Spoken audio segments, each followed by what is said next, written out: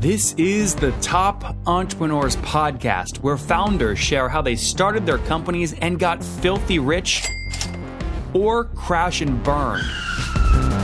Each episode features revenue numbers, customer counts, and other insider information that creates business news headlines. We went from a couple of $100,000 to $2.7 million. I had no money when I started the company. It was $160 million, which is the size of many IPOs. We're bootstrapped. We have like 22,000 customers.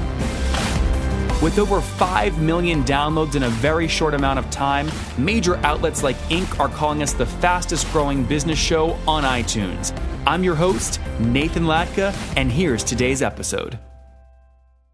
Hello, everyone. My guest today is Vitaly Pechersky. He is the CEO and he's the co-founder of StackAdapt, a venture-backed advertising technology company that helps brands accelerate customer acquisition. StackAdapt was named top 20 most innovative emerging companies in Canada in 2017 by CIX. StackAdapt was part of Startup 50 of Canada's top new growth companies in 2017 by Canadian Business. Vitaly, are you ready to take us to the top? Rock and roll. All right. Tell us about the company. So what's it do and what's your revenue model? How do you make money? Yeah, so we started 4 years ago. We are operating in advertising technology space. So what we do is we basically, what you said, we work with companies to help them accelerate customer acquisition, be that companies that do most business online or companies that have maybe presence offline and they look to just get exposure to new customers. But at the end of the day, our mission is try to figure out what drives the business fundamentals for these companies and try to get more revenue in their door. Yep. Now, a lot of ad tech companies, they're playing around with kind of SaaS models versus a percentage of transaction volume model. Which revenue model are you guys focused on? It's percent of transaction. To be honest, you're absolutely right. I think every advertising or media company has tried to figure out SaaS model. It just doesn't work because the nature of advertising business is very seasonal. So sometimes advertisers just want to spend money in the summer, just sometimes in the winter. So that SaaS model of payment doesn't really work in media. Now, what percentage are you guys taking on spend? It's not public information. But because we take a different approach than most companies, we don't just operate as a tool where we take fixed margin. Because a lot of the pricing on a platform is based off of success of the company. So sometimes we'll make more money off of some companies. Sometimes we'll actually lose money. So it's more fluid pricing for us. What's it definitely less than? Like, can you give us a high end? It's definitely less than what? It's definitely less than 50%. 50? Yeah. Got it. Okay. So every dollar you put through his platform, you won't pay more than 50 cents per dollar. That's on the high end. Oh, that's on a very high end. Yeah. Well, I mean, you can give me a lower high end if you want, but you don't want to be specific. So we'll stick at 50 cents. No, that's not the answer. But it really varies based on the company, based on the type of goals and so forth. How low can it go? It can go as low as maybe 0 or even 5%. So okay. Yeah. What's a scenario where it'd go to 0?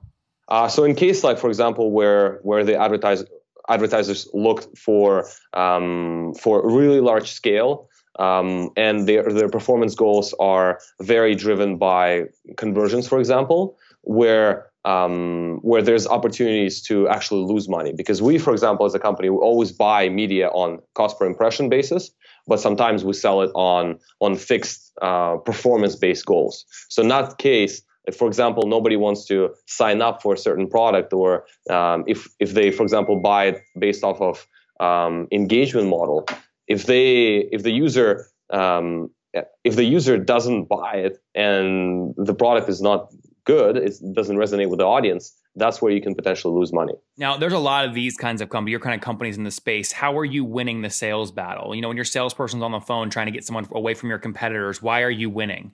Yeah, so I think what helps us win, first of all, is our focus on native advertising. We were the first company that started scaling that ecosystem. What year was year one for you? When did you launch? So we started in 2013 and launched in 2014. And so we are definitely the largest company when it comes to buying native advertising. So that's something that everybody wants to do more of now. How do you know you're the largest? Well, because we simply work with every single partner who does native advertising. We work with every exchange that taps into native advertising. So by that definition, we are the largest when it comes to native. So when you say largest, do you mean you have the most integrations, not you spend the actual most physical dollars?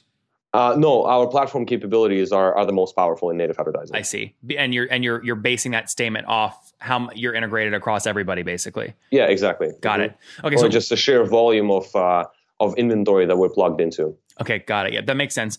Okay, so launched in 2013. Now, do you remember in your first year how much transaction volume you guys processed? First year we did 86,000. Okay, not bad. It's year one. All right, so 86,000. And then fast forward to last year, 2016. What'd you do then? We did 8.9, and this year we're planning to do 20. Got it. So 8.9 million last year, and you're on track. Now, are you on track this year to do 20? Yeah, probably more. Okay, mm-hmm. So you've already done like 16 or 17?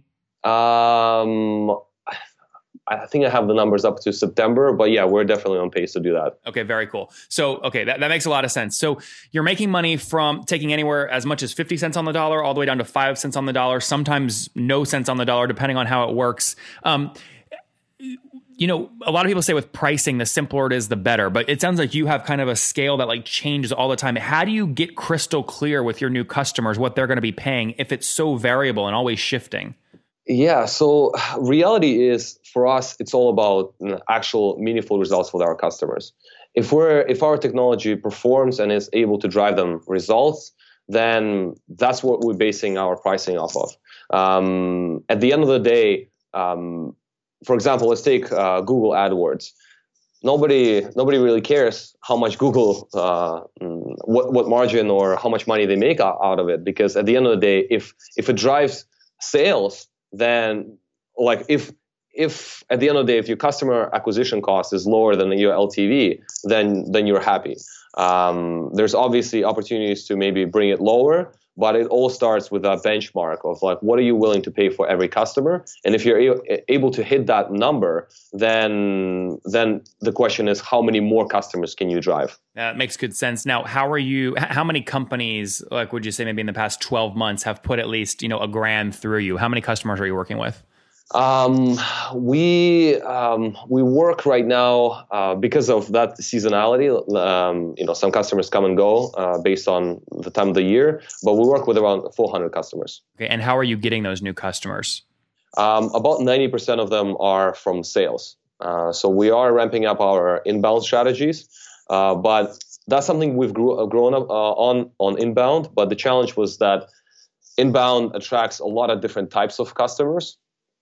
And it became very hard to figure out where we should be really doubling down on. So once we understood out of this like pie chart of all types of different customers, different sizes, different countries that they're from, we understood where is our best fit is, and we just started doubling down on. And once we know where we're getting the most success, then it's becoming evident that sales team is probably the best way to actually reach them, or the fastest way to do it. Guys, I get asked all the time, Nathan, you host all these interviews, hundreds of them per month. How do you do them efficiently? And guys, the answer is simple. People always agree to my calendar, back-to-back meetings. I batch my interviews to stay very efficient. And the way that I do it is I use a tool called Acuity Scheduling at nathanlatka.com/schedule. And the reason I use them is very simple. They keep my no-show rate very low because they send out reminders about when the interview or the meeting is coming up. And also, they make it very easy to schedule time, right? I don't have to go back and forth via email 10,000 times with people I'm trying to meet with. Okay, at nathanlatka.com/schedule. Helps me so much. And by the way, look, I have so many meetings. I'm the best at meetings. Okay, I do them back to back, very, very efficient. You guys know me. Many people say I'm the most efficient they've ever seen. Okay, so I use the tool. It's so efficient. And by the way, I got Gavin. I said, Gavin, he's the CEO. I said, I want a great deal for my people. He said, Nathan, well, most people get a 14-day trial. Isn't that great? I said, no. He's given us a 45-day free trial at nathanlatka.com/schedule. That's not going to stay up forever. So go get it now. nathanlatka.com/schedule. What did you spend last month, you guys internally, on paid spend to acquire new customers? Not as much as I wish. How much was it? Definitely under what? Under 10K. Okay. Just on search. And when you factor in your salespeople and all that, so you get a fully weighted customer acquisition cost. What's it costing you to acquire a new customer? It's about $2,000 or $3,000. $2,000 or $3,000. Okay. And you said you're working with about 400 customers, and this year you'll process about 20 million. So you obviously can back into like the average amount of spend one new customer puts through your platform, and back into the time it takes them to do that relative to your CAC. What's your guys' payback period typically? It's very short. Like less than 3 months? Oh yeah. Mm-hmm. Yeah. Probably even within a month. Our biggest challenge right now is how do we close more deals faster. There's a very strong fit with our customers, but there's a lot of opportunities, and we're just strapped for resources, trying to hire as fast as possible. Mm-hmm. Now this will be your first year, I think, right? So at 20 million in volume, and the minimum you kind of said at 5%, will this be your guys' first $1 million gross revenue year? No, we've done it. We've done it before. You have. Okay. Did you pass that between 2015 and 2016? Was that the crossing? Yeah. Okay. Mm-hmm. Got it. Interesting. And have you guys bootstrapped this, or have you raised capital? We raised capital. It was less than 3 million, which basically meant that we had to always think of business fundamentals. So you raised 3 million to date. Yeah. Mm-hmm. Okay. And was that able to pay our own bills? I know that's a good thing. Was that a priced round or a convertible note? It was equity round. Mm-hmm. Got it. Interesting. And how many people are you at today? We're about 60. How many of those are focused strictly on sales? Not as many as I want. I think only about. Do you include customer success in that? Yeah. Include customer success. Yeah, about 12. Okay, interesting. Now, what's your founding team look like? You're one of the founders. Who else is with you? Yeah, so my co-founder Ildar, so he was my client in our previous work, and then when me and him left to start StackAdapt, well, we didn't know we didn't have StackAdapt at that point. We just knew that we wanted to build something. There's just a lot of opportunities in media, and then we brought on our third co-founder Yang, who is a CTO. How do you guys have equity conversations? Like, did the two of you at the beginning just split it 50-50? You bring in a third, you give them a minority, 10-ish% chunk. I mean, to all the other employees, is there an option pool for employees or no? So when we brought our third co-founder, we recognized that the importance of being equal founders. So we just split it 3 ways. Really? How long? Yeah. How many years after start did you bring on the third co-founder? Only about 3 months after. Oh, okay. So it was right there at the beginning. Yeah, it was still pretty much the beginning. And yes, we do have employee options pool as well, which definitely played a larger role in the beginning, in earlier years. Yeah. Now let me ask you a question, because you seem like a straight shooter. You just answer the question. Why does a guy like you come on my show and share all these numbers? People go, what the hell is wrong with this guy? Why is he sharing all these numbers? But people that's why they listen. They come on, they learn all this. So that's why they do it. But why do you do it as a CEO? What do you get? Well, I actually run my own website where I do chat with other entrepreneurs. Plug it. What's it called? VitalyPechersky.com. You can just go to that, or on YouTube, it's Reduce Startup Risks. So I just also do the exact same thing, a similar thing, where just focusing on topic of how do we get companies that maybe have 20, 30, 50 people, how do we get them to like 100, 200 people? So like scaling up. Yep. So for me, it's really about education. I think there's not a lot of really good content out there, and I think you are doing an amazing job with your work. I was fishing for a compliment, by the way. That's why I asked the question. I wanted you to say I'm amazing. I'm the best interview you've ever done. I hit harder than the Wall Street Journal and New York Times. That's what I was looking for. Yeah. But the bottom line is, like, when I was starting, we had no idea what we were doing. And some of this advice that I learned over the last few years, I wish I've received it in the beginning. So I'm hoping that some of it will come will be discovered by somebody who's just starting. All right. So see, there you guys have it. You're finishing your workout or you're cooking right now, or you're about to get to work. Quit asking me why founders come on and spill their hearts to me. You just got it. He told you why. That's why they do it. Education. He has a big heart. So, all right, Vitaliy, let's wrap up here with the famous five, man. Number one, what's your favorite business book? 0 to 1. Peter Thiel. Undeniable. Yep. Number two, is there a CEO you're following or studying right now? I love Jack Ma. Jack Ma. Yep. Number three, is there a favorite online tool that you have besides your own? I really like Zapier. Yep. And guys, if you want to learn more from Wade Foster, obviously the founder of Zapier, he was 6 episodes ago. So you can go back and listen to that. A really great company. They just passed $1.2 million. Actually, they're way above 20 million in ARR. He shared amazing numbers he hasn't shared before. So good company there. Number 4, how many hours of sleep are you getting every night? 7. Okay. And what's your situation? Married, single, you have kids?